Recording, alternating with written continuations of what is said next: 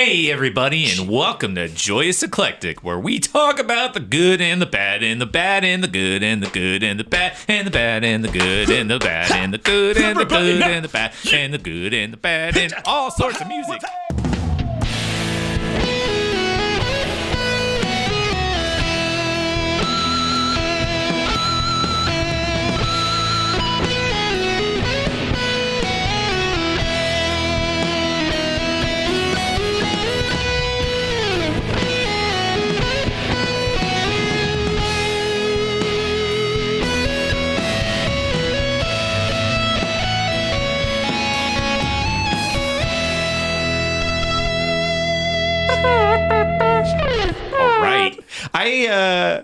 You guys know this, but nobody else would because you don't see me while we record. But when you guys do the intro, I do a lot of finger guns. You do a lot of finger guns. Hey, everybody, welcome to Joy's Eclectic. I'm like, It's like a Wild West Just like lasers bouncing all around the room. Sam, something Sam, right? From Swinging Sam.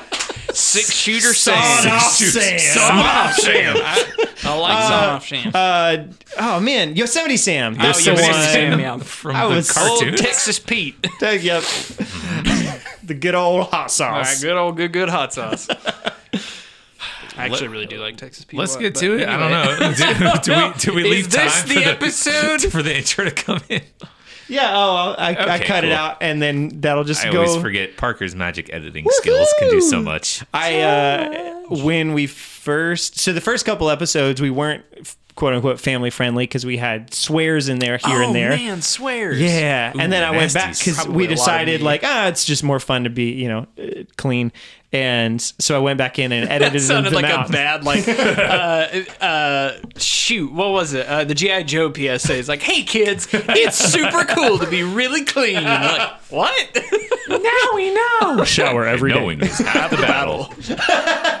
But yeah, so I edited out the swears and all that. But I was also like, maybe people will want to watch me editing this stuff. And so I did a live stream on Instagram or whatever. And I think the whole time that I was there, you guys showed up for a Yes. second. Chad, or maybe you didn't, Matt, because you're stupid. What But a Chad dummy. definitely showed I up for a minute. definitely was there for And a then one other person showed up for a second, but I could tell was like, ooh, didn't mean to be in here. Where it's like, don't know how to disengage from this. because they were just like going through their story, and then all of a sudden it's Yeah. live me, and I'm like, oh hey, This person? oh hey. and then she was just like, gone. I was like, I want to disengage because I didn't mean to be here. I'm sorry. I'm gonna go now. yeah. So that was just funny. But yeah, Nice. We're here now. that's enough of my ramblings. We are here, and we're gonna do this thing. We're gonna do this What have thing. you guys been listening to this week? So I have a little bit of a backlog with this because I listened to several newer things right at the end of the year since our last episode. But the first thing I'm going to start with, because I'm only going to do one thing in this episode, I'm going to stretch it out over a few episodes so I don't run out of things. Smort. Smort, as we've all said now. My buddy Seamus sent me a artist called Snail's House, and Snail's House is a Japanese music producer / kind of like DJ sometimes. He does some like chiptune kind of stuff. And then he also just makes some really good music. Specifically, he sent me this album Snow. It's on Spotify, and if you wanted like one specific track, it's probably Snowdrift is the thing that I would say to go and listen to right now, because it's really just like kind of like the Japanese version of the album Leaf, where it's just a lot of instrumental stuff with some like bleeps and bloops and techno drum stuff sometimes, where he like Love me edits some bleeps them. and bloops. Love me some bleeps and bloops. Love 'em. Just some like glitchy drum stuff every now and then, and a lot of violins, a lot of synths and everything. Just really good, like very melodic music. That's like I said, it's like a Japanese version of the album Leaf, and the whole album is extremely Christmassy, or not Christmassy, wintry. It is like the encapsulation of a snowy day and just like winter scenes and all of that, and it's just wonderful and beautiful, and I love it. And it's really funny because most of it is very, very electronic and very groovy and just kind of that whole like synth pop kind of thing. And then like really close to the end of the album, and I'm gonna find the name of that song real quick, is a song called Waiting for You, Waiting for You. And it starts kind of like with what is probably a synthesized guitar kind of doing this repeating pattern, and it sort of builds over that and has some like kind of real drum sounds out of nowhere, and it's like, oh, that's kind of interesting. And then the next track, which on Spotify it's just a bunch of Japanese characters that I don't know how to read, and I think there was a translation on the YouTube track for it, but I don't remember what it was, but it was something similar to like waiting for you. Mm-hmm. And it's the same kind of guitar part that comes in but slightly different, and then like drums and bass come out of nowhere that's like very almost prog style drum stuff, and it was very just like, what? Where did this come from? Because none of the rest of the album is like that. It's all just very groovy electronic music, and then suddenly there's kind of a prog song happening. Yeah. And it's, I mean, it's not like crazy technical or anything like that, but it was just a big departure into a very different style of music that I wasn't expecting on this album. But it's fun. I really like the album a lot, and I think it's definitely worth a listen. That's cool. What was it called again? I missed it. Snail's House. Snail's House. And the album's called Snow. Snow. Yeah, but it's just SNO, and I think the O has like a line over it or Gotcha. some sort of other weird character. And I kind of completely skipped over my yearly tradition of like listening to wintry stuff. Oh yeah. And I don't know. Didn't get into it this year.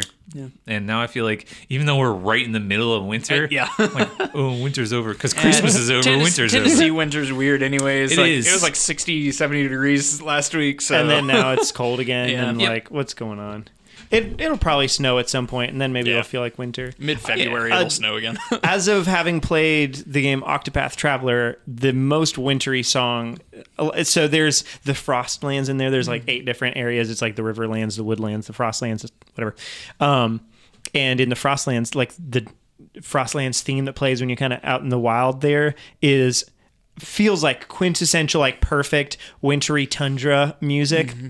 It's fun, and everybody should go listen to it. And it's also like super pretty and kind of, it's like it would be groovy if there were drums in there, but there's just not. So it has kind of like the possibility of very groovy, but just, kind of the absence of it at the same time. It's real fun. That's not what I've been listening to last week, but I might as well have. Then you're a liar. I am. So the other day, this isn't going to be like a highly recommended one, but just for context, and I went back and I didn't realize that May's new single that had come out last year that I really liked, and then they had another one, and then they had like a weird little EP sort of a thing that I was like, oh, I guess those 2 songs were just part of this EP, and then I didn't follow back up on it, and it turns out they actually just had an album come out with those songs on it. So I don't really know kind of the flow of what happened there. Yeah. But in any case, now there is a full album. And it's called Multisensory Aesthetic Experience, which is what May already stands for and has stood for a while,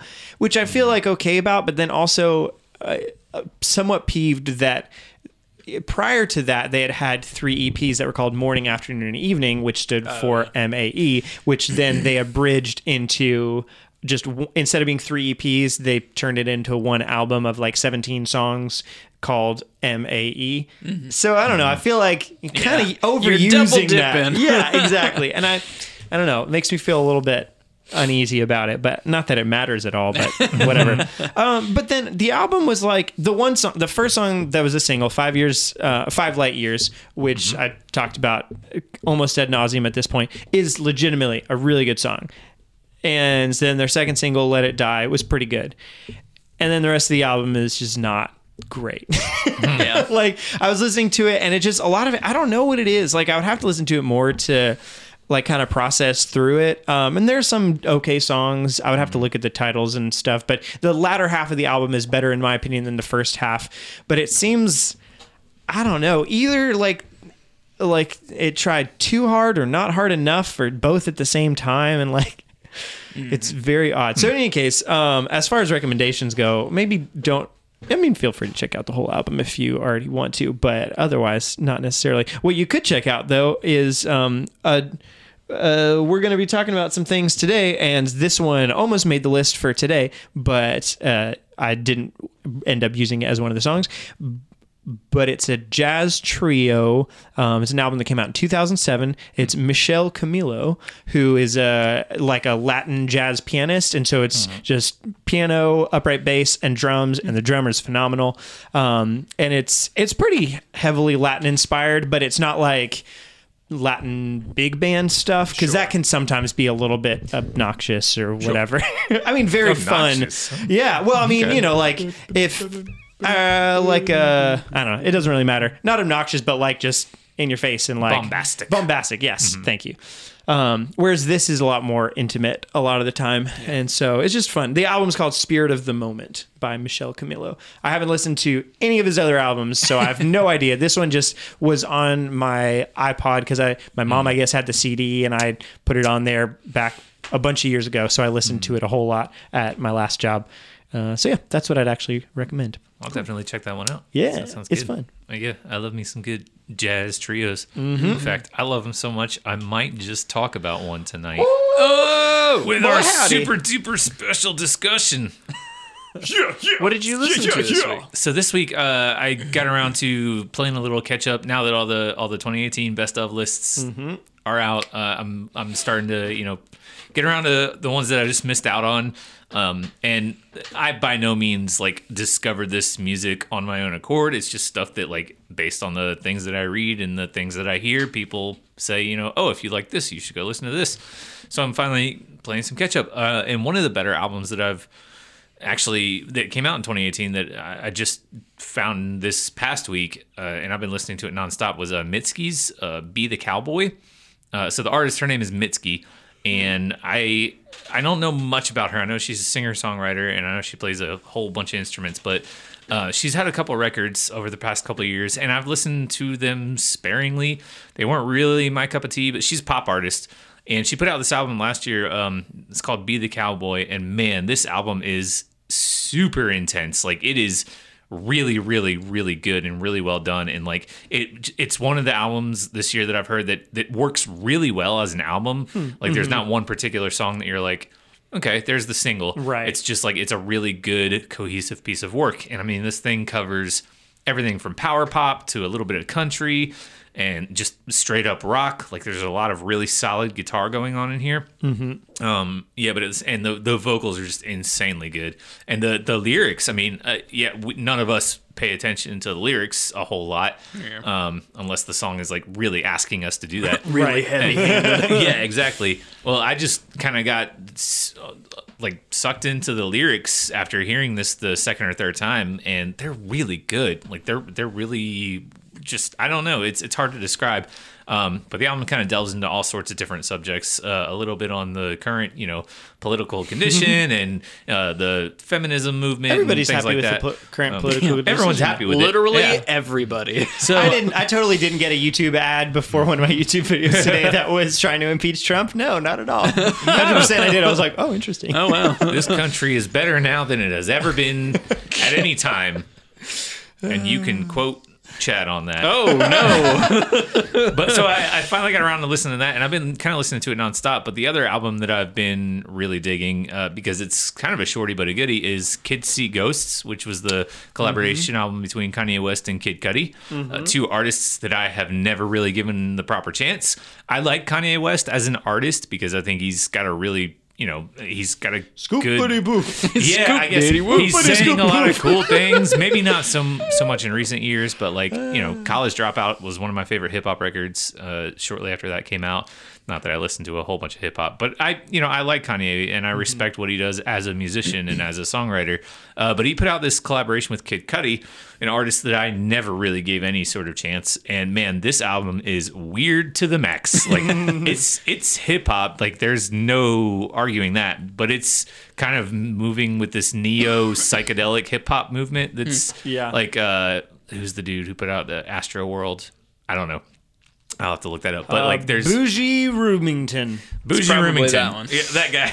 Probably not. But yeah, like it's kind of hip hop is turning to this weird trend of like adding a lot more samples that are super based in psychedelic music, which I really like.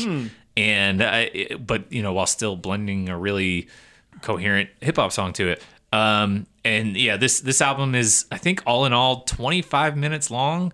Oh, wow. It's very short, and I think there's like 7 songs on it, but it's really good and it's easily consumable while still being super weird. Seven And songs, and it's only 25 minutes long. Jeez. yeah, it's not like the biggest album ever made, but just shout it's at you really a couple like of each times. song Yeah. should be on there because each song is kind of a great song. Yeah. So if you're trying to get into hip hop, or if you've never really wanted to give it a chance, but you like rock music or even maybe some psych music, I strongly suggest listening to this. Like I said, it's weird, like everything else I like these days. But if you can get past some of the initial weirdness of it, then it's actually a really, really solid album. So two of the better albums that came out in 2018 that I'm just now getting into now. I'll probably have some more of those in the upcoming weeks because I'm just behind on all the wagons. So There is something about trying to get into certain things that's interesting where like I don't really care one way or another particularly about hip hop. Like it doesn't offend me or whatever. Like Ashley listens to it and it's like, oh, whatever. But at the same time, I don't want to get into it. And I'm sure if I wanted to pretty much at all, I could pretty quickly, but it's, just because like I know there's a lot of good hip hop out there. I just like don't really care. But Yeah, I don't know. I don't I know. think that whole thing's interesting. I think the more music that I listen to and the music that I get into typically is moving towards things that I like want to aspire to create. I think in a lot of ways Makes sense. And for me, hip hop is never going to be something that I'm going Right. to aspire to create.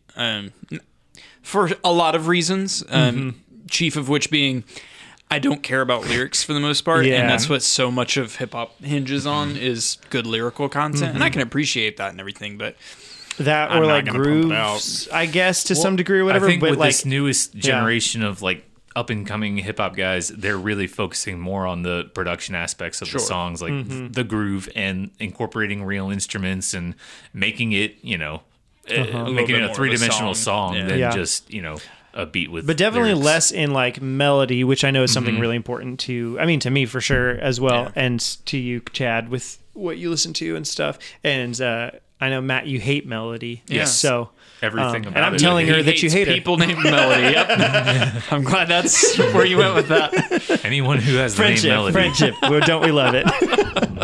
or Man, Harmony. Look, wait, why do people name their kids musical terms like Harmony? Why is your name Harmony? So there's a woman that was like the daughter of a choir director my wife sang with, who named her. He named his daughter Timbre. Timbre is Yep. in a recording of the Chariot song that Yep. has like a bunch of people, and she's a really fantastic. Wait, you said that was your harpist. music teacher's It was daughter? not or my. It whatever? was like Alyssa's choir director's Gotcha. daughter. Okay, yeah, because I know Timbre. Because Camille played with Yeah. played with yeah, Timbre. yeah. Yeah, I totally forgot that she toured with them all over the place. Yeah, Her that would have middle been a name lot was- shorter of a connection. Like old bandmate used to tour with this person rather than my daughter's choir director's daughter is named. Yep. Yeah, but What if her middle name was Ian? that would make me really happy and really mad at her dad. Like, you made the best choice, and I hate you for it. It's like, I mean, you can love music, that's great, but like, I mean, come on, this is my son, quarter note. What? I don't know. First name- That's like a meathead naming his son like quarterback or something. This is my son, quarterback. He's a baseball player. Yeah. Or just middle name Urbach and Note, but first name's Courtney, and you just shorten it to Courtney Note. Urbach. Yeah. Courtney. Courtney Urbach. I barely know her. So, Oh, boy. anyways, So, anyways, that's what we've been listening to Yeah. this week. pew, pew, pew. And Now that's the stuff that we got. But anyways, now transitions are hard. transition. It's time to transition into this week's discussion. You're doing a great job. I'm so proud of you. Thanks. I've been practicing my words Yep. really Yep. good lately. So we're going to talk about some things this week that we've never talked about before, surprisingly. Never, not even I once. swear that we did an episode on this, but I looked back through it and we sure didn't. I know, we just glossed right over it. Like, it's been on the list of things to talk about literally since we started the podcast, and somehow just never. Because we basically went for got it. like kind of all your essential instruments out of the way pretty quick. Like, It's keyboards pretty and close up to- pianos. yeah. That's the topic. We're going to talk about pianos and keyboards Yep. and synthesizers and anything that has the old ivories The old on it. ivories. The old ones and twos. or at least the like simulation of the old ivories. Yeah. Although I think we still haven't ever talked about like guitar parts. We've done guitar solos. We've done guitar solos, but we haven't done, like, guitar- parts. You know, that's really interesting. Yeah, just like riffs or Yeah. bass something parts. like Which that. I mean, parts. honestly, I think part of the reason I've avoided this and because I think we did do bass lines. Yeah, Or we did bass bass Oh, I thought you lines. said we Parts. haven't done. Oh, No, yeah, we yeah, did exactly. bass lines and drum parts. So- but I feel like it's easier to pick out like cool drum parts and cool bass parts because like it's real when they're standard, and Yes. when they're not, it's when like they oh, stand neat. out, it's noticeable. Right, Whereas, whereas- like every song has a guitar part. Yeah, exactly. So that's just like, ooh, that's hard to like just pinpoint one down. So I think it's been just kind of daunting. And same Sure. goes for keyboards where it's like, if we're talking about just piano, like specific directions of it are easier to pick one or two. But then once we're going into like, okay, every single pop song is like pretty much based around keys or Yeah. whatever, in some Every regard. Adele song is basically just her belting Yeah. over a piano part. I mean, I would also Yeah. argue that piano is literally the most universal of instruments that is pretty least much since the in Romantic era. everything. Yes. It's in pop, it's in rock, country, hip hop. It's in all the big genres. It's really Yep. something that's Not it's necessarily daunting. a specific sound, but the form factor of Yes. the playable instrument But itself. even just like the piano sound True. is Yes. in just about every genre. Yeah. It is. Because I mean, yeah, no, I'm going to stand by that statement.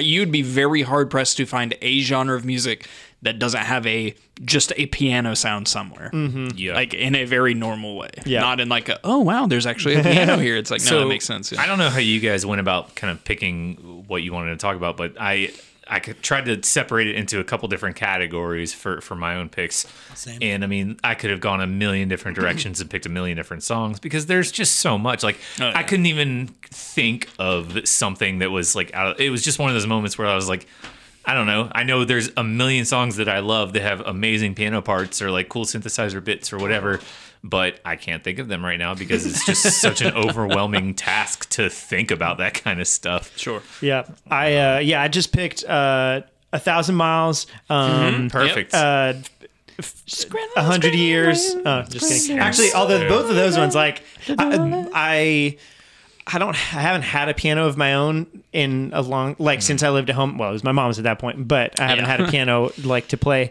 And those are both very fun songs to play. But that's not to say that they're like the most amazing piano Yeah. like I things think like ever. a funny bit. Yeah, but it's like, I mean, it's, it's iconic and all that kind of Yeah. stuff. And that's not to, that doesn't mean it's bad because it's, I mean, there are obviously great pianists that are playing that, but it's also not like Well, stand it's like out. it's just like picking a guitar riff. It's like, Yeah. when you think guitar riff, you think of stuff like Smoke on the Water, Right. or Or Stairway to Heaven. or Stairway Right, to Heaven. yeah. It's like when you think of a piano riff, you think of 1,000 Miles Yeah. or like Stand by Me or whatever, Lean on Me or Lean whatever on that song Me, is, which is probably Or the the easiest Rugrats thing ever to theme do on a song. piano. Yeah, the Rugrats theme. That's a really good one. Yeah, there you go. Oh, it's man. just thirds the whole way I up. totally It meant to is. bring this. I just remembered the song you made us. Right. This has no Oh, bearing to what we're doing here at all. Yeah. I totally meant to bring my iPad with me, and I was going to let you listen to that. Did Next you time. actually Next do week. that? Yeah, I did, and it's horrible all and wonderful at the same time. I didn't record anything. I just I did. I 100% yeah, recorded I just something had because it I had a good to joke. play on. So there's no guitar. context for the listener for this. Oh no, not at all. Please cut it out. Okay, no, it's okay. You'll hear next week. There will be a thing, and it'll be what we were talking about just now. Yeah. There you go. Yeah, no, 100%. Ooh, just had a vivid memory of that. Yep. No, keyboards. most of the way that I kind of like thought about it was like, okay, I'm gonna pick a person, and then I picked a kind of variation of keyboard, and then my last one was like a more specific part of a song. Yeah. And so that way it was kind of like I'm hitting all of the different facets of that I wanted to talk about. And I've seen one of your examples, and I'm so bummed I didn't take it because I remembered it. It's like, Dang, that's a good one. I might just start with that one then. I mean, you can do it. I'm guessing that's the obvious one. Yeah. There's a Well, one that's actually, just like, it could be one of two that's up there. Nah, I think it's the one you're thinking. This Okay. is really obtuse. Just Yes. say it. All right, so I'm guessing. So is it the Protest the Hero one? No, it's not actually. Oh, it's not. It's the Meat Yeah. Math one? Yeah. Okay, cool. I'll get to that one eventually. I'm not going to start with that one in any case. That's I'm fine. going to start Yeah. with. So I have two that are kind of going to be in contrast to each other a little bit. One is Dogs Can Grow Beard. The Dogs Can Go.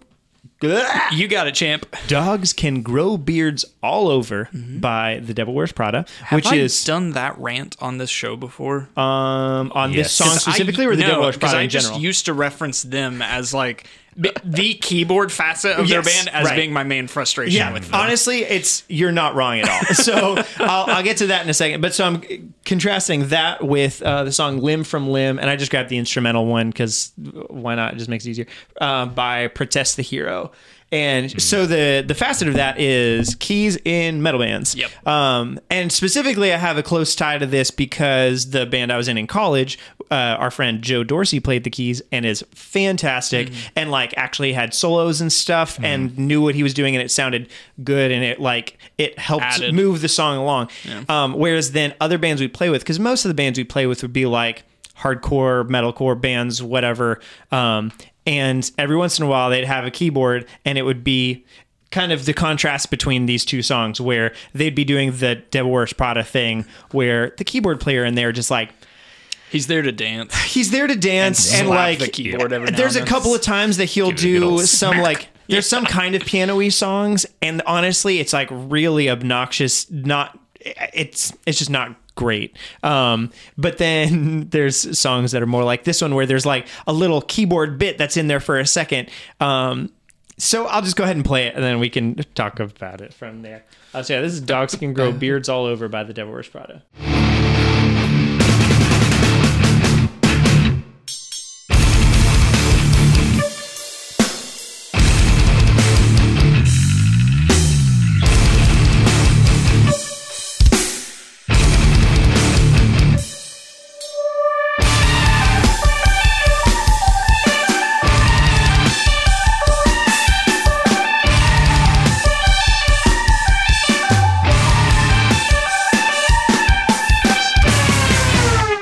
So yeah, that's The Devil Wears Prada. I mean, also they got better at, in my opinion, they just got better as a band over Sure. time, and now they're a much more mature band and stuff. They actually don't even have a keyboardist anymore Because there's- they realized they were paying him for no reason. There's, I mean, I'd be interested to go back and like check out how many songs there's like a beneficial part from a piano part, but like most of the time, just not. I just remember seeing videos of them and like their keyboardist would literally like Yeah. be punch dancing, Yep. slap the keys a couple of times, go back to dancing, and then like put one hand on and play a chord for a Yep. minute and headbang while he was doing that. The thing that And was frustrated all me he the did whole most, song. yeah, the bands that we'd play with that would be kind of more along this line would, their keyboardist would have it on like a, what's the term, like a slicer kind of thing where like, Oh, yeah.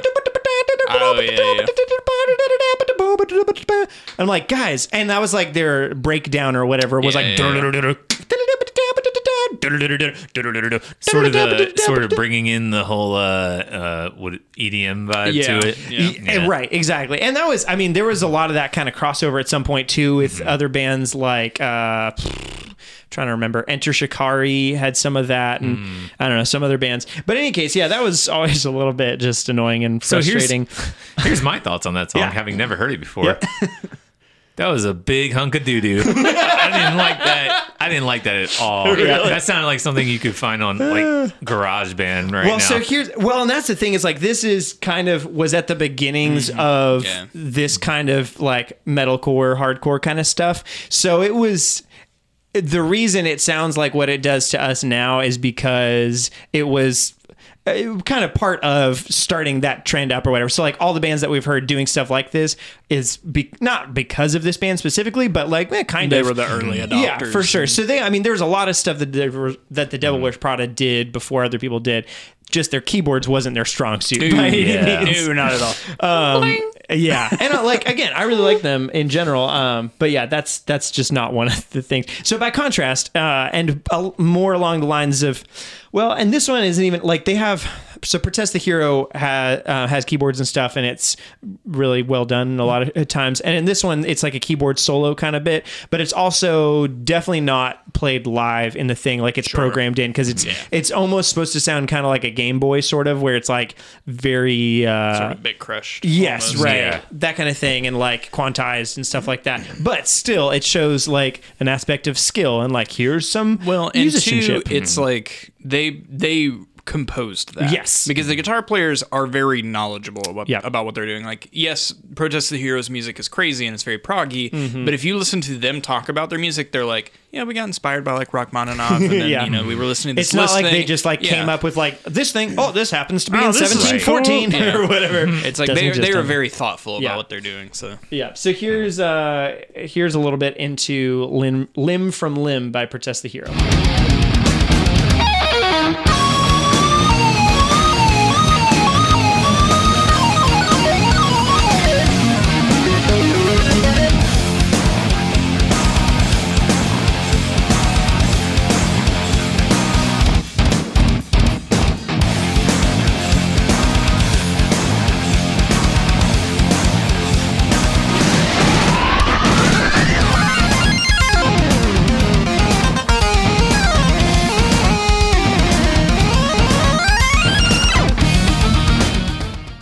Level 9. that definitely has some chiptune influence. Like some of the little like fast arpeggio stuff. That's like classic chiptune sounds. Yeah, especially right at the end, that kind of thing. Yeah, like yeah. Very to level quick 9. arpeggio. I liked it. I thought that was way more cooler. Way more water cooler. Yeah, no. The other one, I think probably in context of the song might have sounded. I don't know. I'm curious, but If you want another good example too of like early post-hardcore band with a really great keyboard player, Chiodos is actually a great example. yep. Bradley Bell is a fantastic pianist and like actually does play piano a lot, Right. like as part of the songs. Yep. So you'll have like a lot of chuggy guitars and stuff like that, and then just a piano in the background that it's like, wow, he's really doing a lot back there. Yep. Dang. Yeah, and there's like Chris Dudley in Under Oath, I think ends up like he plays keys, but honestly seems like he more performs the role of almost like a DJ in like some triggering ways. samples and yes, stuff. exactly. Yeah. Triggering samples that are like, helpful to the song, but it's not like Sure. he's playing a piano part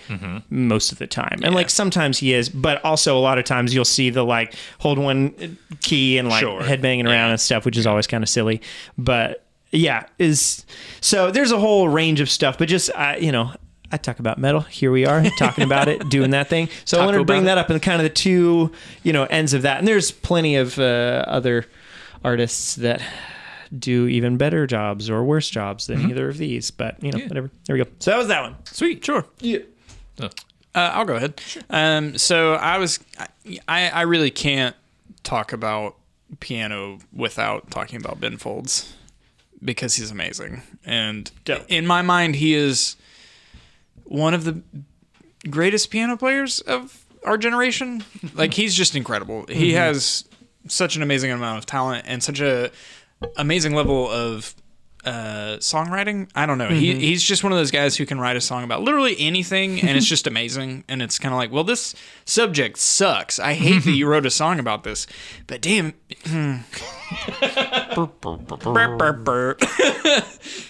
But dang, if it isn't catchy, like it just, he really can write a very catchy and very impressive song just about nothing, or about his life experiences. Like, he is very good at writing very sad songs too, just about like sad situations and stuff like that. But at the end of all of that, he is an incredible pianist. He just has such an amazing amount of skill to do so many things at the same time and still play amazing piano parts, and like orchestrate crowds and do just a whole big showman thing. I don't know. He's just a really amazing guy. But I wanted to pull a little bit of a song off Rockin' the Suburbs called The Ascent of Stan. And so we're going to listen to the beginning of it.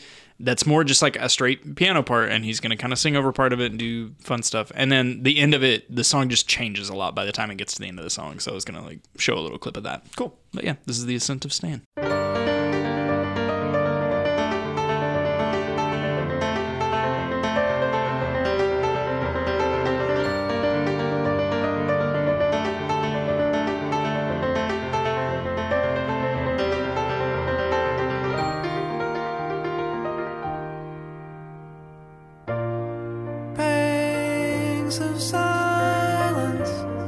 from the room upstairs. How's it feel? The ascent of Stan, the textbook hippie man. Stan, the textbook hippie man. Like that big Stan. That does not work for me in any other context, but it kind of works for me in this. I don't know. He's just really funny, and seeing that piano part written out, it makes no sense. I don't understand how he plays that. Yeah, it's funny because like last week we were talking a little bit about kind of funky stuff and how funk always has like a silly sort of aspect to it. I feel like the more controlled and more talented you are as a musician, the more room you have to just do stupid, silly things like whisper "Sting" into the microphone. But that's kind of like his whole shtick. Like a lot of his songs are very goofy at heart. Because he'll have. I think I played a song of his recently, or not recently. It was a while ago. 15 years ago. 15 years ago. It was at some course of this show, talking about the song. Normal, Illinois, and on his way to Effington. It's that whole song, like just he's making a bunch of effing jokes, and it's just really funny. But he's still an amazing musician. Like it's a very good song about stupid stuff, and I don't know. He's very funny. And I wonder with the piano thing like that, because you were saying like it's hard to see it written out, and I wonder if it's one of those things where like. You know how there's something where it's like you just kind of do it and it just makes visually sense it's way to you, more complicated. But then as soon as you write it out for somebody else to try to figure it out, it's like it makes more like mechanical sense than it does, you know. It's a little bit like I wonder if Charles Schultz he wrote Vince Guaraldi. Vince Guaraldi when writing Linus and Lucy. It felt really natural to him, with all of the bass line and all that stuff. Because playing it is not well, playing it the way that he plays it is not. Playing it the right way. Most people play it is not the way that he plays it either. I know. But with all the like upbeats and offbeats and stuff, it's like, goodness. It is definitely a lot more. He's got a lot more touch than most people playing his song do. It's crazy to think about that. Yep. But no, Ben Folds is really amazing. He wrote and played pretty much everything on this album and like several of his earlier albums. And I just feel like he really kind of rose to fame a bit more in the like late 2000s and everything. I just feel like he deserves everything that he got because he really is an amazing musician and songwriter. And he's just super cool. Oh, nice. So he did a Tiny Desk not too long ago, and he straight up burns that piano down. So he's also wait, what? Not literally, but literally like, burned it. He just the dude's a lot of fun to watch. I was gonna make a carpentry joke at first because he did a Tiny Desk, but then I was like, wait, what? Man, we're just full of them on this show, aren't we? We're pretty randy coming off of like a month and a half and not doing the podcast. Oh boy, so many jokes. Yeah. Take me home, Matt. Yeah, I want to say a lot of times when you see or listen to those piano players or even guitar players doing that kind of stuff, it can't be written. Like how much of that stuff are they? I mean, like look at any jazz pianist. I'll talk about it a little bit later, but any jazz pianist. You can talk about it right now. I'll talk about it right now. Shoot. I'll go out of order. I don't care. Girl. Break the rules. Yeah, sure. I'll talk about my jazz one. I picked Bill Evans for my first one because Bill Evans is the Bob Evans. I picked old Bob Evans pancakes. And sausage griddles. I always think of his instant mashed potatoes. Dude, I don't know. I've never been to a Bob Evans. No, I don't even think there is a Bob Evans anywhere close to where we are locationally. No. But you can get their instant mashed potatoes in the store. Orville Redenbacher, though, right? Orville Redenbacher. Right? Okay. Country Crock? I don't know. Who discovered the pop socket. The pop socket. Yep. He discovered the pop socket. He just found it as a later used in the back of everybody's phone. Yep. So this is the time of the podcast where we branch out into other categories. Did you know Orville Redenbacher? I like. Okay, I mean, I've said this to other people in life. I don't know if I've ever mentioned it on the podcast. My brain sometimes says things before my mouth says things before my brain does, and I enjoy it a lot because sometimes it's as much of a surprise to me as it is to anyone else, and that cracked me up because really do like the I pop hadn't socket. thought of it. The idea that Orville Redenbacher invented the pop socket. Discovered them. Discovered them, excuse me. Yeah. What's a pop socket? That's the little like poppy things on the back of phones. Yeah, where you like Oh, and you like okay, hold. yeah. They're I like thought that. you real completely popular with just the kids made these that up. It's like, that sounds really marketable. I think you should. shoulder sockets that just come out and come back in really easily. Yeah. Yep. That's an So invention. Bill Evans. So the Bob Evans trio, they were a jazz trio in the 50s and 60s for the most part. I think they continued to tour and play up until around the 80s.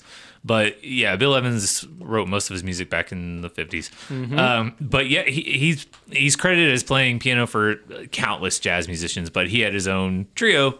And it was just drums, piano, and bass, and all the musicians were fantastic. But he's probably the greatest jazz pianist aside from somebody like Thelonious Monk, who's just on another level of amazingness. And I almost went with Thelonious Monk, but then I was like, I can't talk about him because I don't know. Above your pay grade. It's above my pay grade to sit there and be like, pretend I know what Thelonious yeah. Monk is doing. That dude, if you don't know anything about him, he used to just get on stage and pretend like everyone else in the world, like even his band, didn't exist. And he would just play piano to whatever, like improvise whatever he wanted. And if you were in his band, you better just read his mind and do what he's doing. Just keep up. Because, like there was no planning, and he just, I don't know, he's on a whole different level. He's an alien from outer space. But Bill Evans is a human being who just happened to be very, very good at playing piano. Much like Vince Guaraldi, some of the stuff you listen to of his, you're just wondering like, okay, he's got two hands, right? Like he's only got They're two still hands. connected to his one body, correct? Like, Yeah, he uses his toes in his face. There's not like a kid sitting on the bench next to him, like playing the easy parts while he does the complex one stuff. sad one-armed kid that literally does nothing but play the left-hand part. But yeah, I love going back What and a listening to sad like visual. there's if you want to get into his music, there's countless albums on Spotify of his, and it's just like live recordings from like the Village and New York. Man, I would have loved to seen like just a small jazz show in the 60s in New York City when everyone was smoking And on cocaine. and on cocaine, most likely, definitely likely. But I decided to pick one of the songs, just one of the many songs that his piano playing really shines through. It's called 12-Tone Tune, or TTT, and I think there's 4 or 5 different studio recordings of this, and there's at least a dozen live recordings, and each one is pretty different. I just picked one that was like from a live show because the live shows are always better in jazz. Live is always better than studio recorded. But listen to a little bit of the song and just try and imagine how any one human being could play that with 10 fingers, and you'll be completely blown away. So this is 12-Tone Tune by the Bill Evans Trio.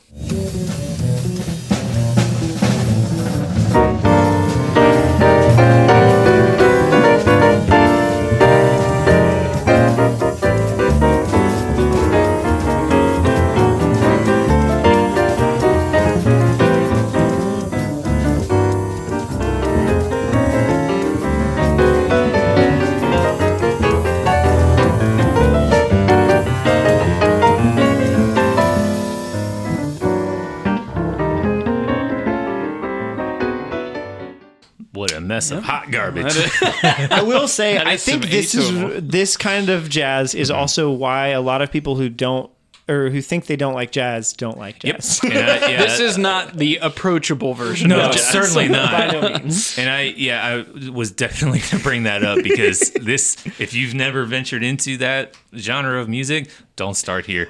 Also, When you this, said, I was just going to say, when you said the song was called the 12-Tone tune, I was like, if it's not an atonal Yeah. song, I'm going to be dodecaphonic. not Come on, happy. bro. I don't know if it is specifically. I think because dodecaphonic is where it's a 12 Well, it's like a tone. 12-tone Yeah. row or whatever. Yeah, where exactly. You pick out like this series of notes and then you do that over and over. Yeah, Yep. or like you can't go back to a note until you've hit all the other ones or Yeah. something like that. But no, this kind of piano jazz is why I can fairly well pretend that I'm very good at piano to unbeknownst to me. Yeah. I've perfected the art of faking this specifically very well 50% of the time. Where like 60% of the time works every time. No, honestly, it's really fun to just sit down and like and like figure out times where, especially like having the prior piano knowledge comes in handy, where every once in a while you get to a close chord and resolve it just for a second to show like, I know what I'm doing. And then the rest of the time, like, it's like, makes no sense. Because I've had a lot of people where I did that around them just to mess with them and for fun. They're like, wow, did you memorize that? I was like, I mean, My response would have been, play it again. I'm not going to lie. And then just don't listen. Did you memorize that? Not going to lie. Not gonna lie, took a lot there. I did a lot. Did you see those fingers moving around? But yeah, go on with all your actual thoughts about this. Yeah, my actual thoughts about this is just that this is a pretty insane and out there piece, but it kind of just all throughout is sprinkled with just little bits of like, wait, that's not, there's no way that's just two hands playing that. And I just really appreciate that. And also just listening to the full band, like completely in sync together, even though, I mean, this is an atonal piece and all that mess, but like rhythmically, yeah, killed it. Rhythmisk like.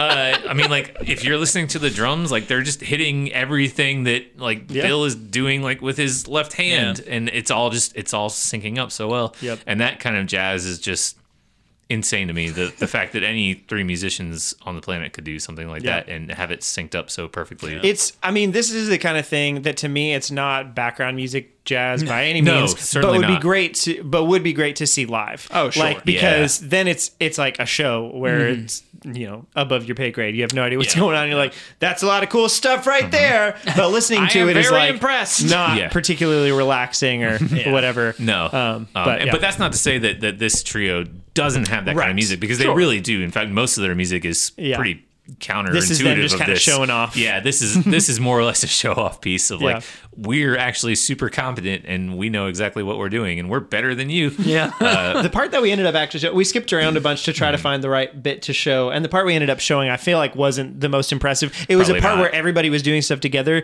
because everything else was a bunch of solos for the most part.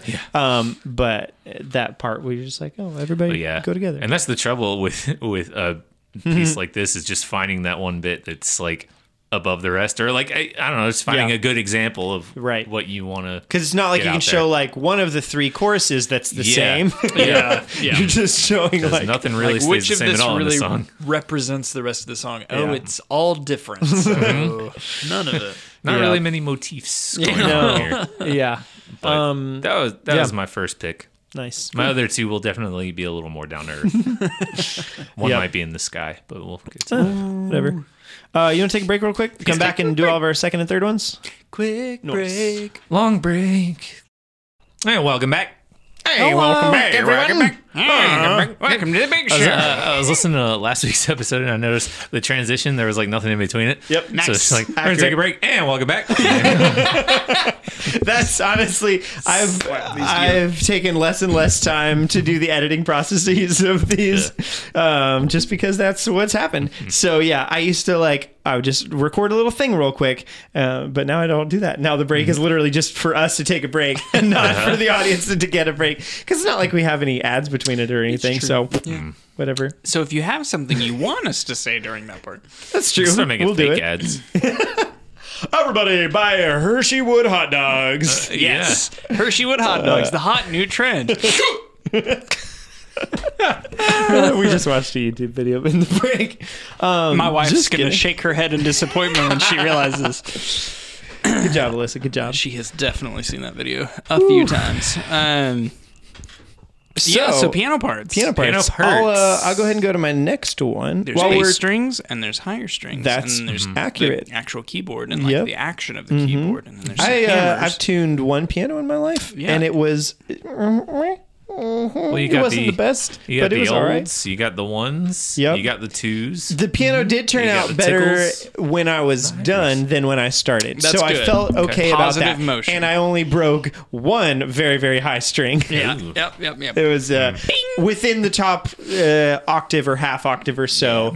Real just tight. Snapped. And Real tight. Real tight string. That happened. So I do remember also when I first started playing guitar in like 7th grade.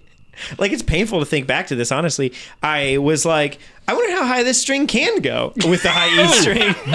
Yep. Because I guess I thought it would just stop at some point where it's Sure, like, yeah. you can tune it up to G, and then it'll say, no more. Some And little it'll guy will just- come out. It'll be fully tightened. No, don't do that. I guess I Some thought it was old like a screwdriver where like you can only tighten it a certain amount and then it locks. Oh. I guess that's what I thought. I don't know, but that's not what happened. Instead, it just popped on up, and I was like, "Whoa, what you doing And there?" it cut his eye, and to this day, he has to wear an eye patch. It's true. I you all also- have never seen Parker, so you don't know, but he wears an eye patch. all the time. He Yeah. wears an eye patch. Have you guys? an ear What was patch. it? The Haunting? Was that? It was like an Owen Wilson kind of horror Yes. movie. Yeah. I didn't watch the whole movie, but there was a Wow. part towards the beginning. Wow. There was a part towards the beginning where in the house there was a zither or a piano or something where a string snapped and like popped somebody in the eye, and that freaked me out. Like, Wow. Yeah. Yeah. I can see that. Seems uncomfortable. yeah. So speaking of pianos and zithers and pianos, I've got two more, but the one I'm going to do first is specifically still piano-esque, as opposed to being synth-y in any way. Cynthia's. And so I've talked, not in a while, but fairly often when I did, about Pliny, whatever, and because Pliny. is great, Whiny Pliny. So this is off his third EP, The End of Everything. The song's called Wombat Astronaut Beyond the Burrow, and it's honest. It was my alarm clock for a long time, and it's just a pretty song, and I love it a lot. But so he wrote it, and there's a couple other songs that he's had a keyboard player or a piano player like write with him named I think Luke Martin, and he plays the piano real good. So here's this song, and then I mean if you've listened to the podcast before, you know what it's like, you know, progressive, not even metal, but kind of or whatever, but like.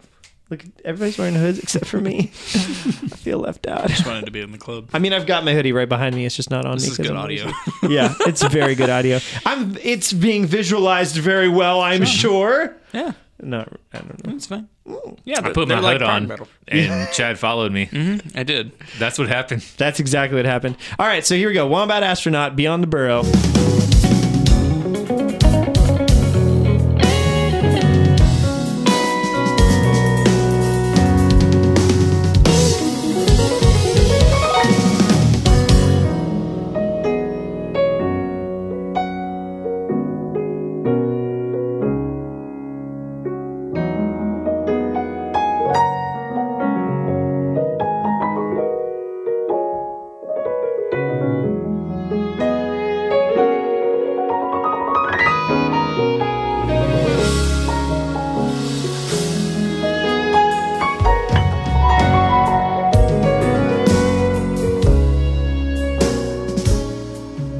Yeah. So here's my one problem with that song. Yeah. I really enjoy that song. I mean, I've heard it before, but like Yep.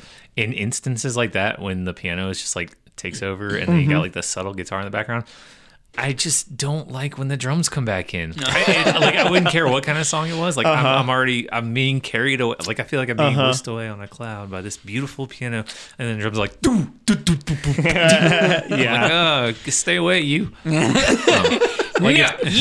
get back outside. Yeah, I mean, I guess it makes sense too because the drums are still being processed like prog metal. Yeah, like drums really to- compressed. Yeah, and everything. like, I mean, they're honestly, I feel like it's done pretty well for what a lot of other stuff. Like, it's not as clicky as I feel like a lot of other drums in this genre can be. They feel more organic than that, but it's still like, doo, doo, doo. you know, Yeah. as opposed to like Almost like an 80s sort of like Yeah. gated reverb sound a almost. little bit, yeah, where it's you know, it's pretty processed and stuff. Whereas the piano, honestly, one of the things I was going to say about it is I feel like the downside of piano and a lot of metal type stuff is it feels really bright, really like because it has to cut through the mix or whatever. Yeah. Sure. And it's Really such a, bright, like, open, fairly wide-ranged instrument, Yeah. which is very hard on to it, fit. between the Buried in Me, I feel like always feels like they are on purpose recording with keyboard piano, Yeah. like keyboard with a piano patch, Yeah. rather than a live piano for the purposes of maybe continuity because they've got the money. Like they're a pretty Sure, well off at metal this band, point. but maybe for the purposes of continuity between live and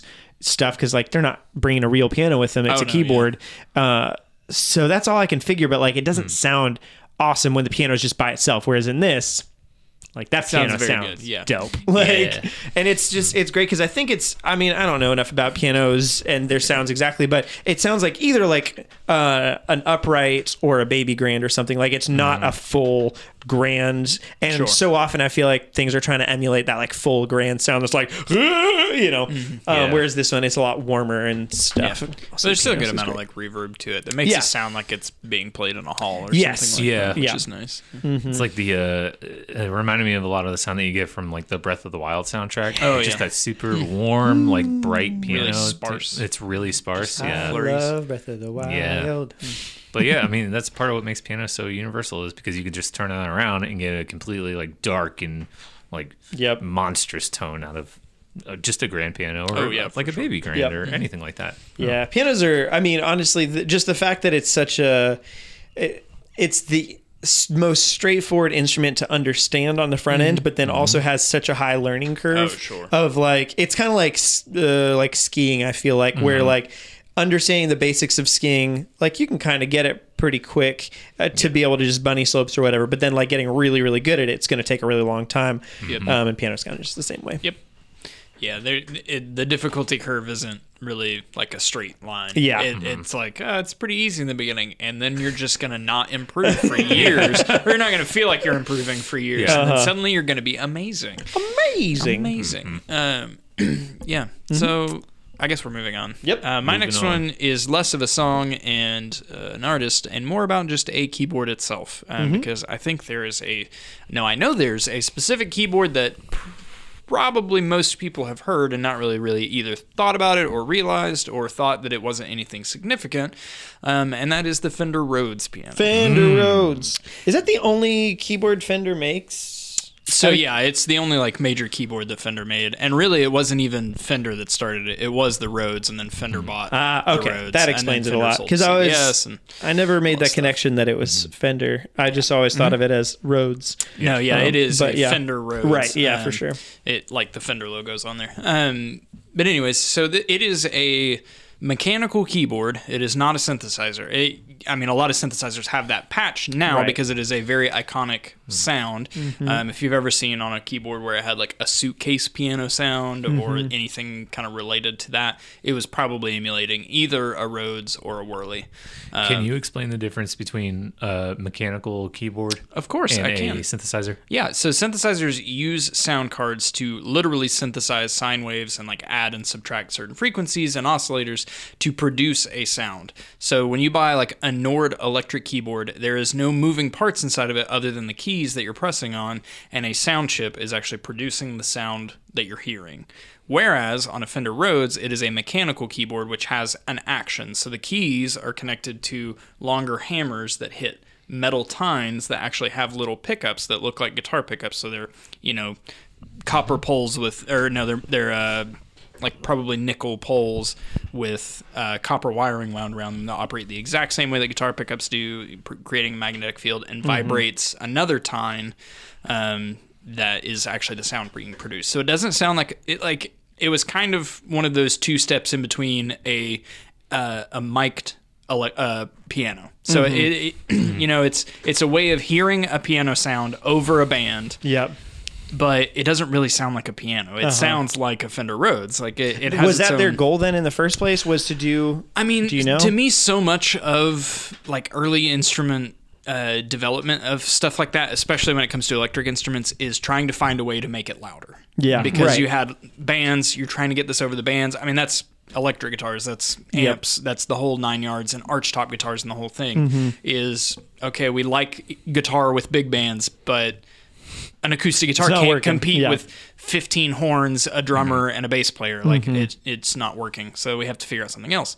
And to me, that's kind of like what this was an evolution of, was, okay, we have a piano player, but he's not loud enough, and so we need to, do this, because in this small club, the horn players are overpowering him and all this stuff. But what you end up with is the Fender Rhodes that sounds completely unlike anything else. It sounds like metal tines getting hit, and it kind of has a bark to it that it's just so iconic. Like, to me, I have a very distinct memory, and one of the examples I'm going to show of what this keyboard sounds like is a song by the Album Leaf called The Eastern Glow, or just Eastern Glow.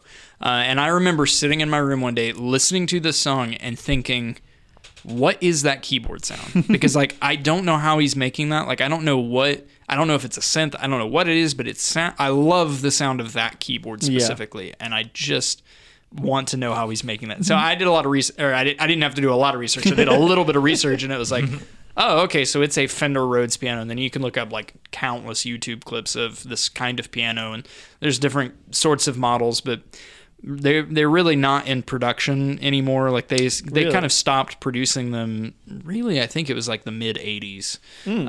There were a couple of different series that came out at some different time periods, and then I guess because now it's being synthesized more often than not, so it's like, what's really the point? exactly, people aren't really buying mechanical keyboards anymore because I mean, so I bought a Rhodes a few years ago because I love the sound of it.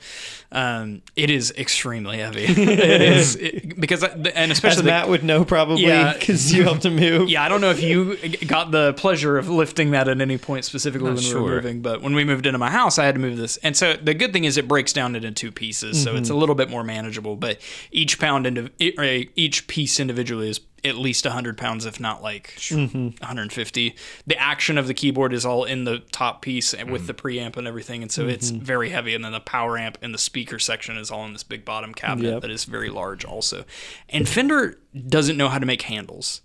Like, they put these dinky little leather strap handles on all of their amplifiers and everything. They always just put them in the middle of the top, and it's like nobody can carry that by that. It hurts. It's not convenient It's at not all. convenient at all. And they have the same kind of handles, but just like on the sides of the thing, and not effective. It does nothing to help you lift the thing. But so this is a short excerpt of Eastern Glow by the Album Leaf.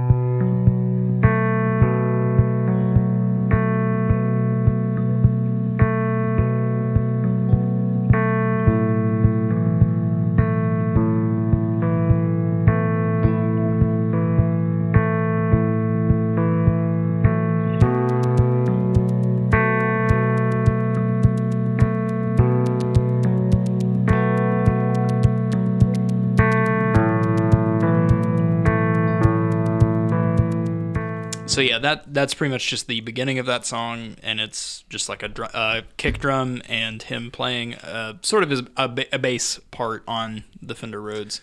So how much are you selling your Rhodes for? I'm not selling it at all. I love that thing.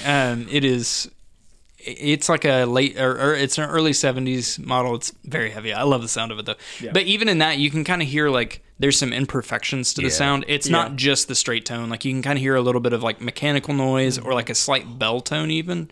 And you can actually change sort of the tonality of them by like tinkering with the insides and loosening or tightening certain springs and how you tune the piano to begin with, and all of this stuff that sort of changes the tonality slightly. And some people will run compressors in front of them, or mine actually has an effects loop that I can plug other stuff into. Cool. So you could add a looper or a delay pedal or an overdrive if you wanted, or anything kind of like that. So it's a lot of fun. And so I wanted to pull another example that was probably like a slightly more popular example. I, again, don't listen to a ton of popular music, so I can't like pull a necessarily huge song. I know the guy who plays keyboards for Dawes does a lot of Rhodes stuff, or he at least tours with one. Last time I saw them at the Ryman, he had a huge Rhodes sitting beside him. So I mean, power to that guy. Mm-hmm. He has a roadie who has the displeasure of Rhodesy. The Rhodes. the Rhodesy that has the displeasure of moving that thing around. But they have a stage model that's not the whole like amp cabinet and everything. It's a bit more manageable. It's like the one that Mute Maths used to tour with and stuff like that. But anyways, so this is actually a song by Death Cab called "Brothers on a Hotel Bed." Just the intro to that, and it's kind of a funny example too because it's not just a Rhodes. It's actually a Rhodes layered with a real piano. So you'll hear some of the real piano on top of it, but there's also a Rhodes kind of underneath. So it's like they're playing in unison the same thing.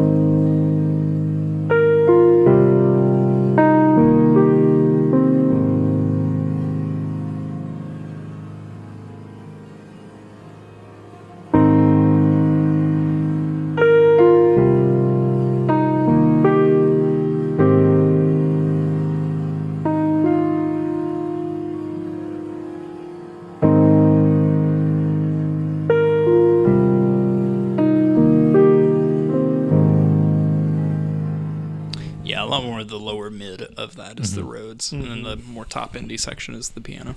Yeah. It's funny because, there's some, like, almost like buzzing kinds of bits or whatever that sounded like, that's probably the Rhodes part. Like, it's with that one specifically, it's a little harder to parse out which, what's what. Yeah. Because I feel like I could hear more of the piano than I could the Rhodes myself, but also I'm not maybe as tuned into listening for that. What's the thing is like, I've heard that song a million times, and I would have never even thought like, oh, that's a Rhodes. I just thought it was like an overdub piano with like a distortion effect on it of some kind. But that's really neat. Yeah, when they play live a lot, it's a little bit more obvious because I think the patch he used on his keyboard, because they just tour with like a Nord or whatever, and I think the patch that he used was just a Rhodes piano sound for that whole track. They did it live. Yeah.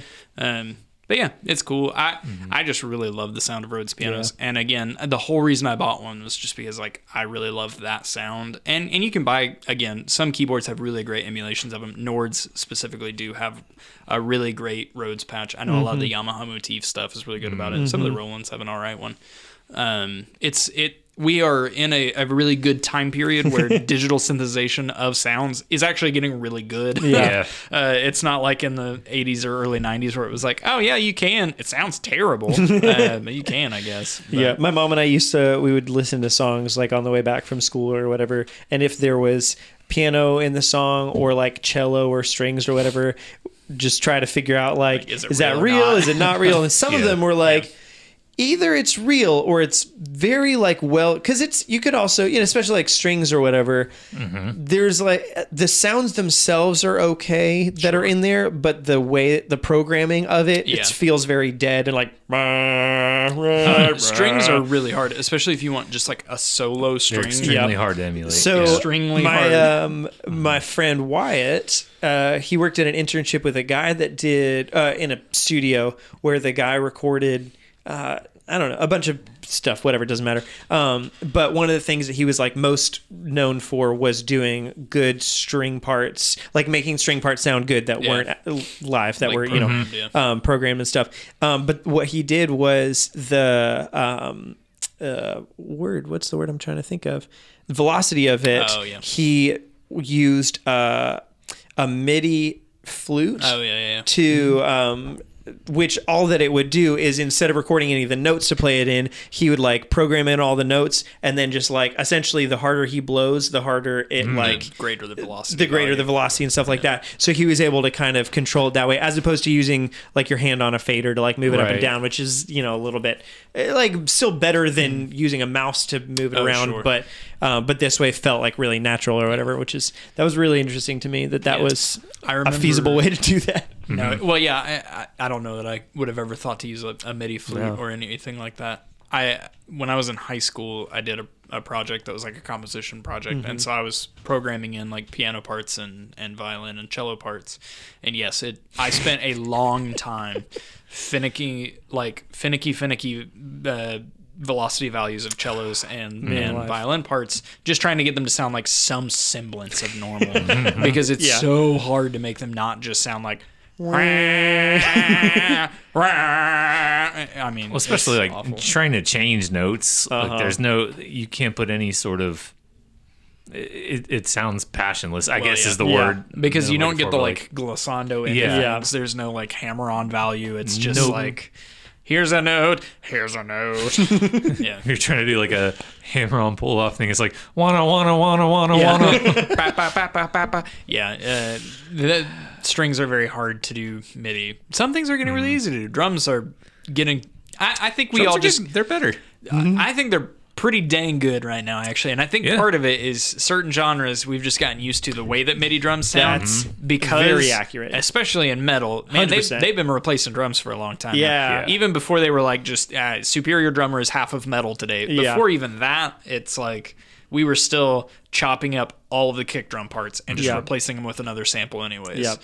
It's like we're recording this to do a drum beat map or whatever Mm-hmm. of this to just drop it and replace it all. Anyways, we could just do the whole thing in Superior Drummer. All right, cool, that's fine. I don't know. It's No, it's you're just not funny. wrong at all. It's that's definitely one of those. And somebody found, I can't remember, there was a producer that did metal stuff specifically, and someone found like just the drum stems from some album or whatever.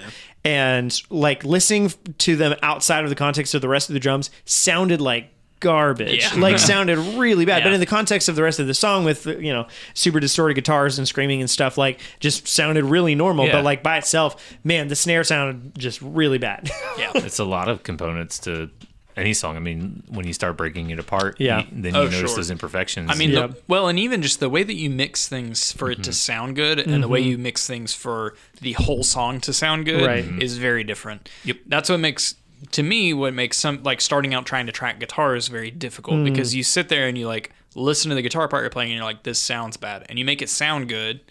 And then once you do that, you're like, okay, cool, this actually sounds good. And then you record the rest of your song and you realize like, I can't hear the guitar part. Yeah. And it's because it's not mixed well for the rest of everything. It's mixed well to sound good by itself. Right. And that's a lot of things. Anyway, this is a whole other discussion. yeah.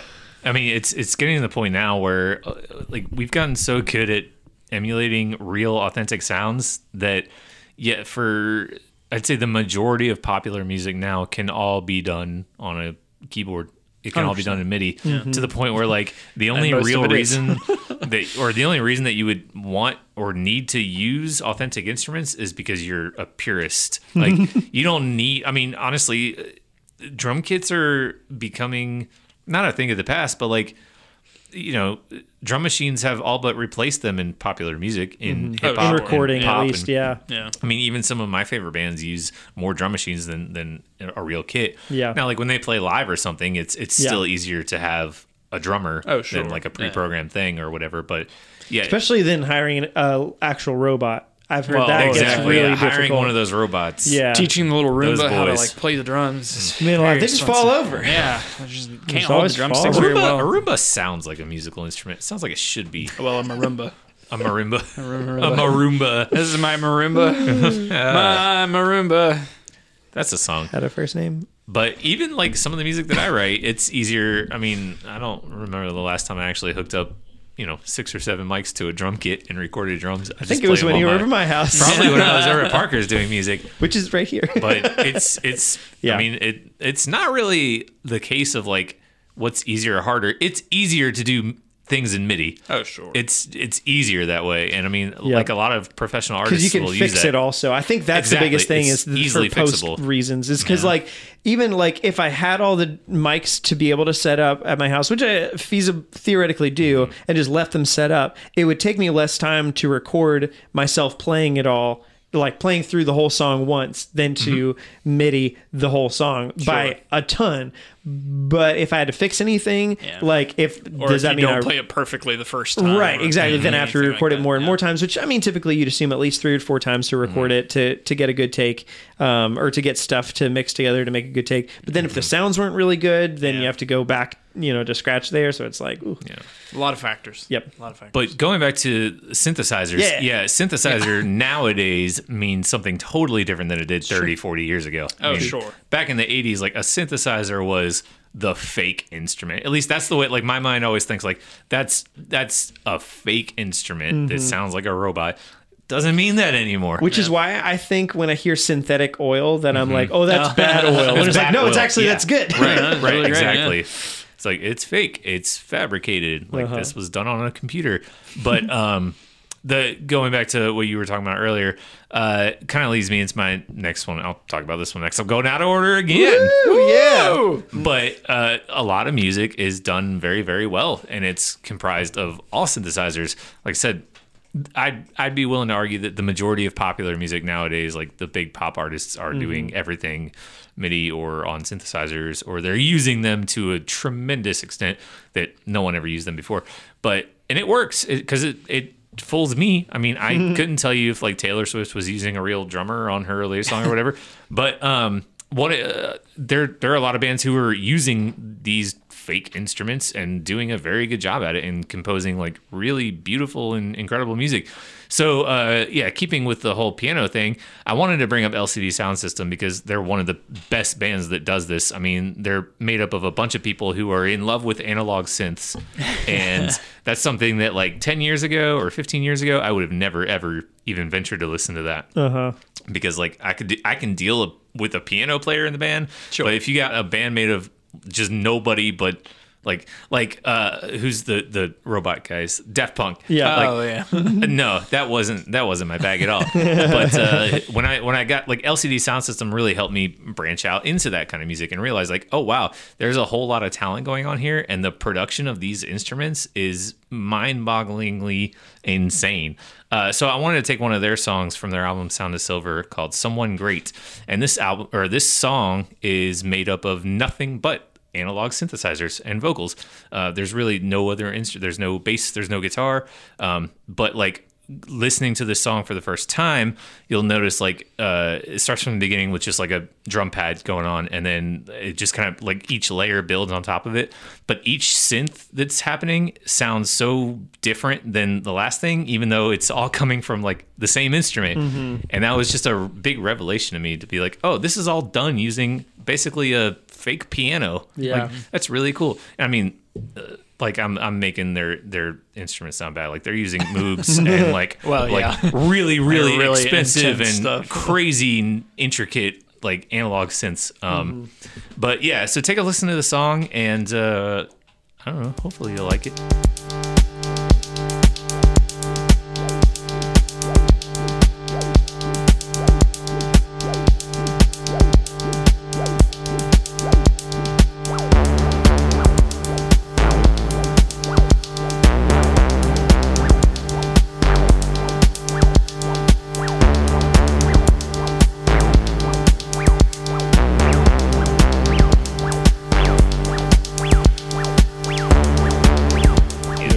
So there's like 3 or 4 more layers that kind of build up on top of that before the vocals come in.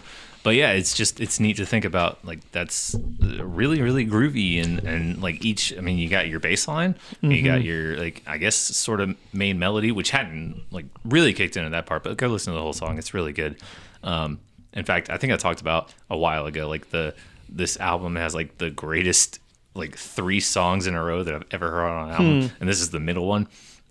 But yeah, it's cool to think like, you know, this kind of music was being made in like the early mid 2000s, and that like synthesizers had come so far from like their humble beginnings. Yeah. It reminds me of a bunch of video game music type stuff. It is. It's very gamey. Yeah. I mean, Well, it's all the kind of like sawtoothy wave stuff. Sounds very bit crushed. It's so interesting to me too, because so much of that could have been done in the like 70s and 80s, because it's a lot of the same technology that they were using. They just people were scared to do it. Exactly. It's that mentality of like, well, we can't do that because nobody will listen to it or something like that. Moog actually has like videos on YouTube where they'll invite artists to their like Moog lab where they just have a bunch of their synths available, and artists will come in and record little like kind of like a Tiny Desk sort of thing, but it's just in their studio with a lot of the new Moog things. Like Mumat's done it. Toro has one that's not great. Sylvanesso like had the one. possibilities with a Moog synth are endless. You can do a lot. You can do like you can make anything out of that. I mean, and it's like it's just this little, you know, I mean, they can be gigantic, but they can also just be really small, compact little keyboards. Yep. The little sub fatties. Just to think you can just flip a couple knobs and like make this opus of a song is crazy. It's pretty It nuts. still gets me. It's still really neat to think about. But that was my second one. Nice. Yeah. Yeah. My last one is going to go out pretty well from there. It's Mute Math, like we kind of mentioned earlier.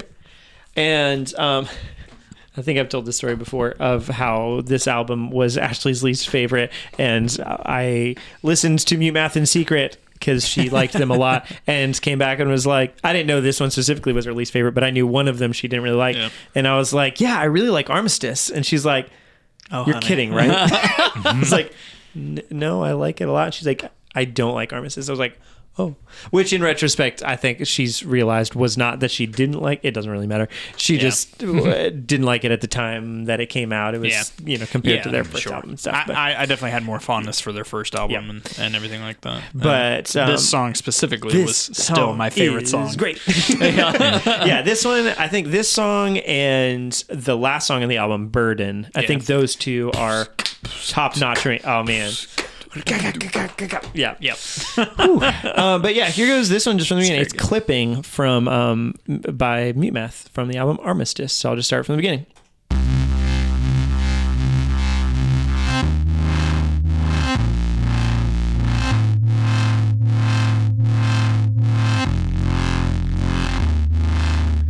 Feeling overload, carrying bottled skies around. I've been drowning all along, wearied out in a faltered sea, and I give up.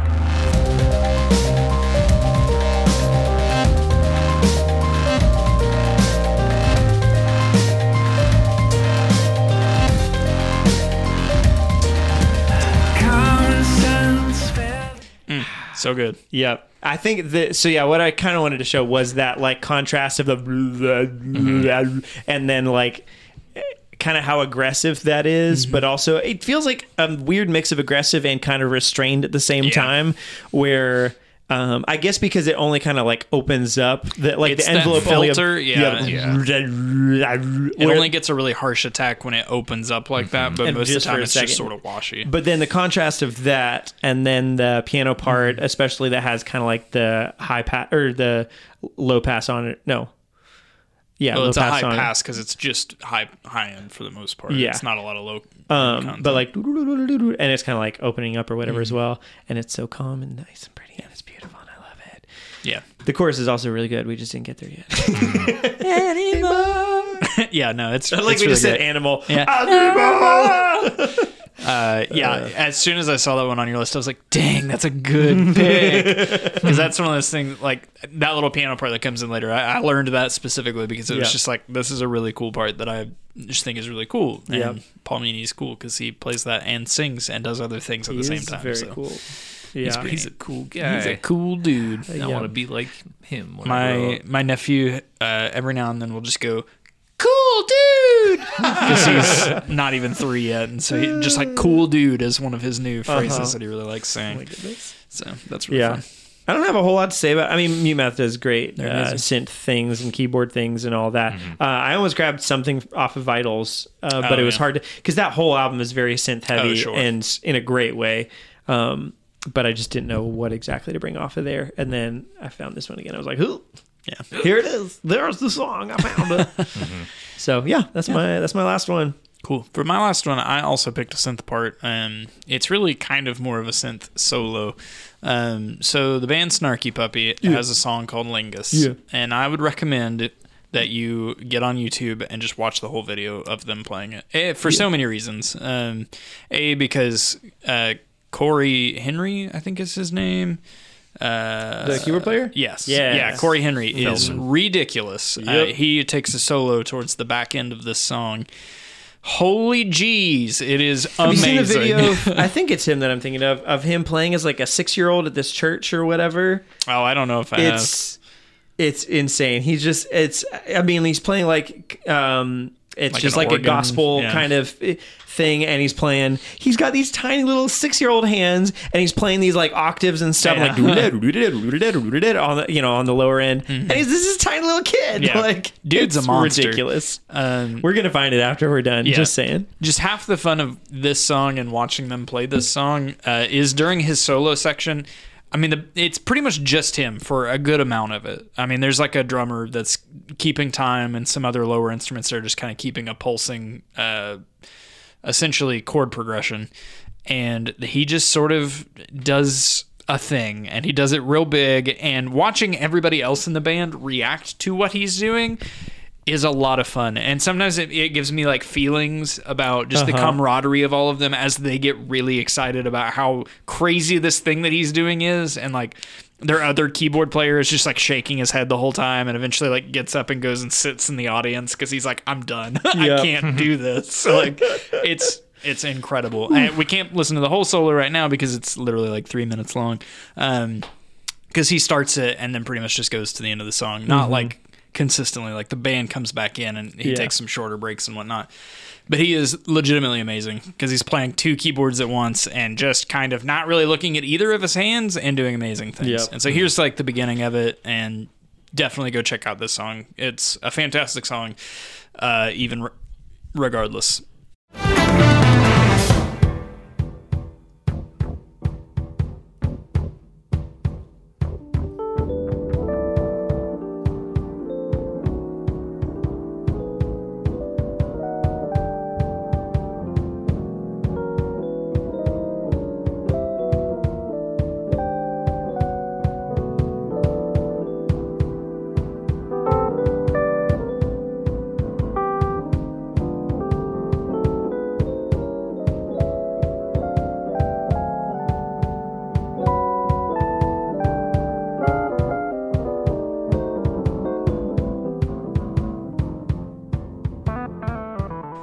There was And then he goes whacked out tones going on there.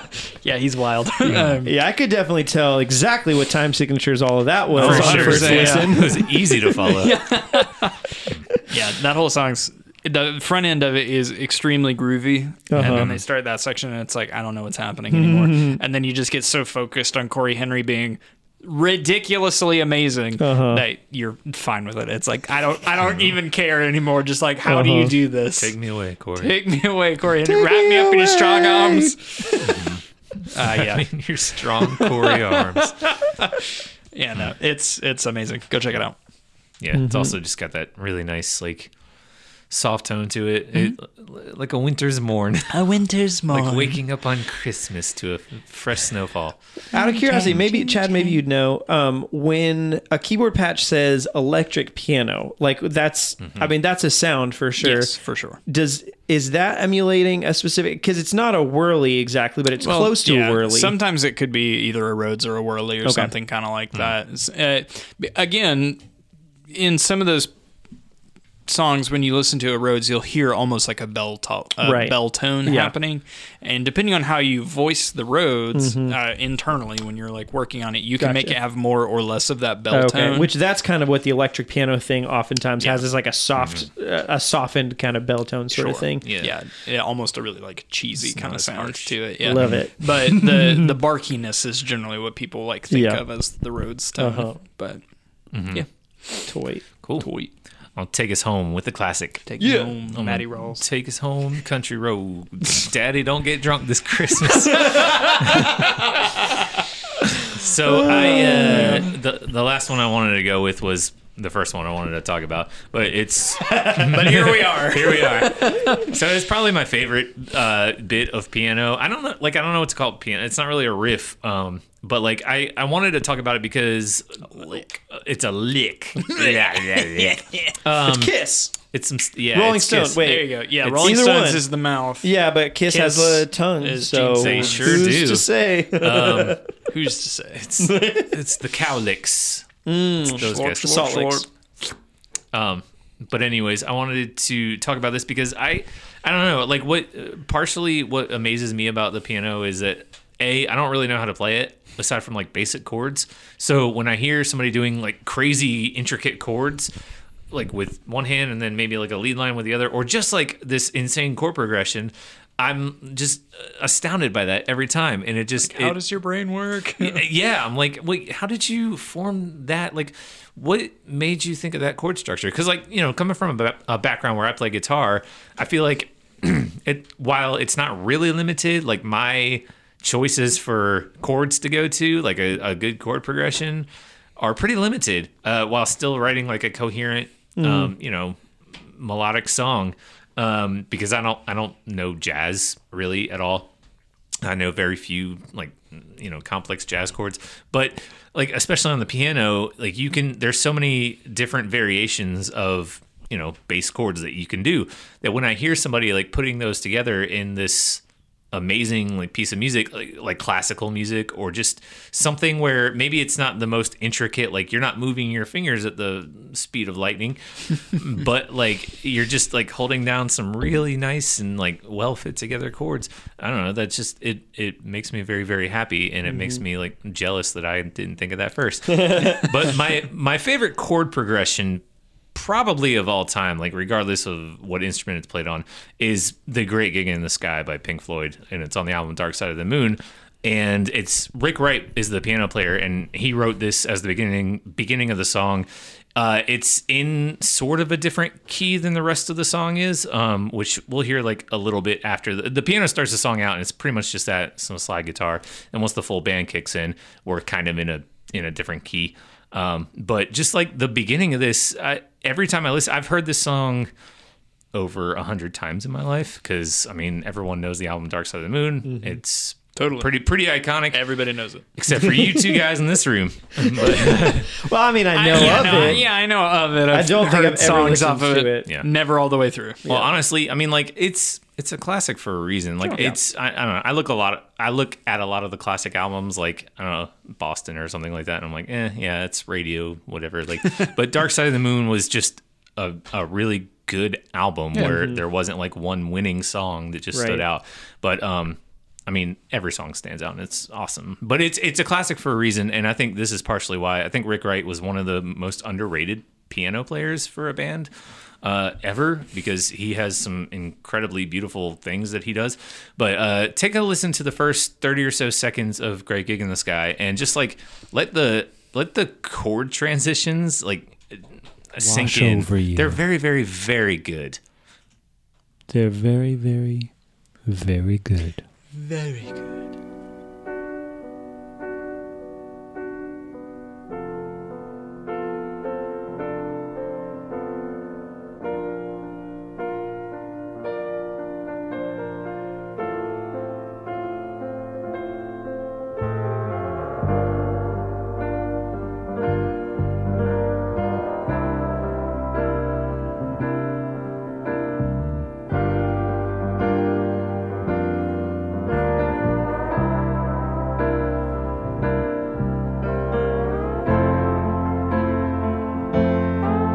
And I am not frightened of dying.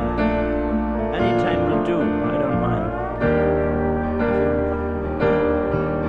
Why should I be frightened of dying? There's no reason for it. You've got to go sometime.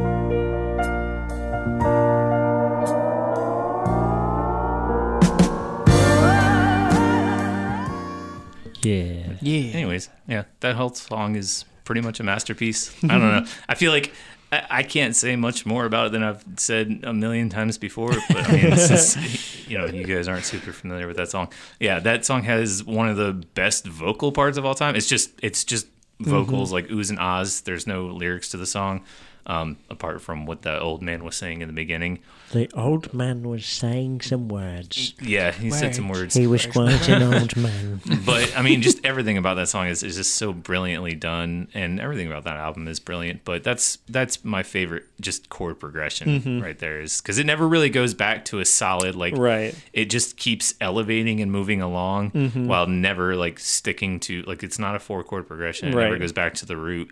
But it always just like, it's always a variant on something that was played before. Yeah. Which is just really neat in my opinion. So yeah. Nice. I thought it was quite nice. I thought it was quite nice. I thought it was quite nice, as it were. Yeah, but there's about 1.5 billion other things we could talk about with piano, I guess. Yeah, I don't literally. know. We'll probably do a part 2 eventually. I think we will need to if we want to cover other things. But yeah, we'll just take that as it comes, I suppose. Yeah. Yeah. Part 2's not today, that's for sure. It's Not today. You Not thought today. you had it, but you didn't. Got him. Razzled him.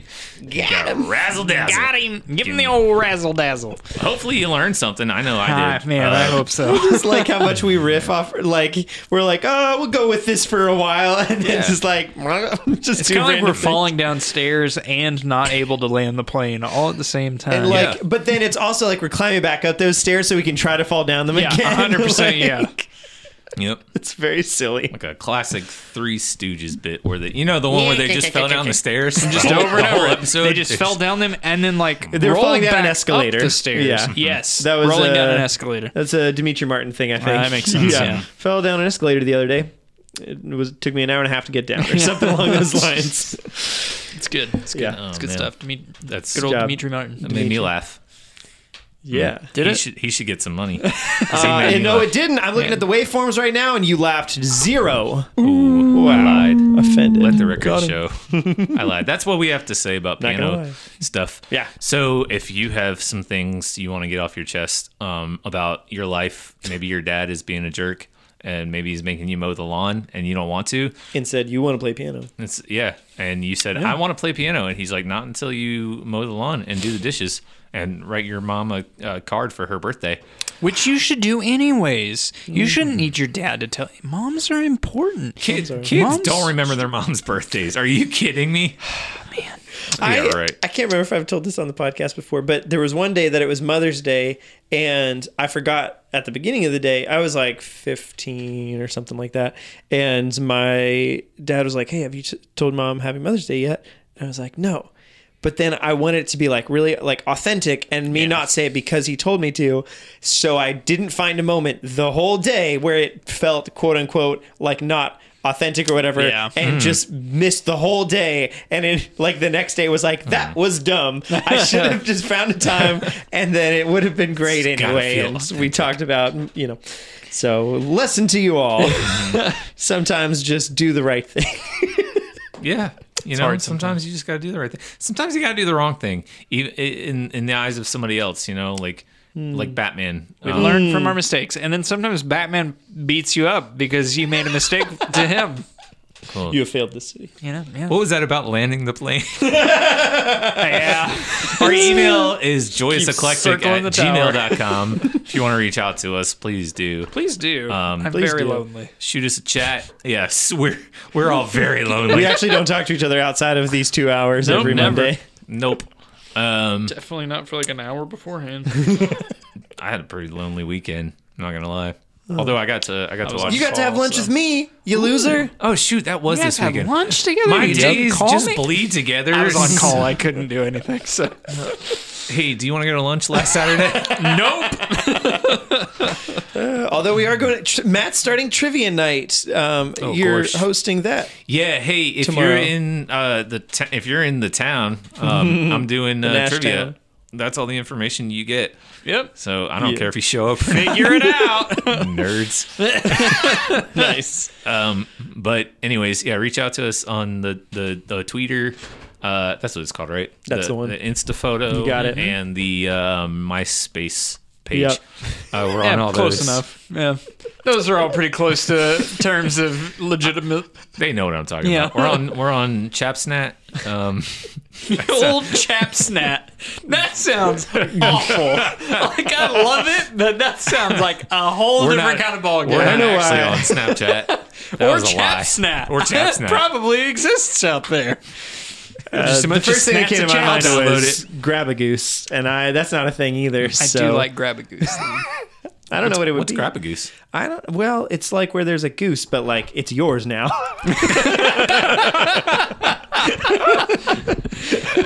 Thanks for listening. Bye. Bye.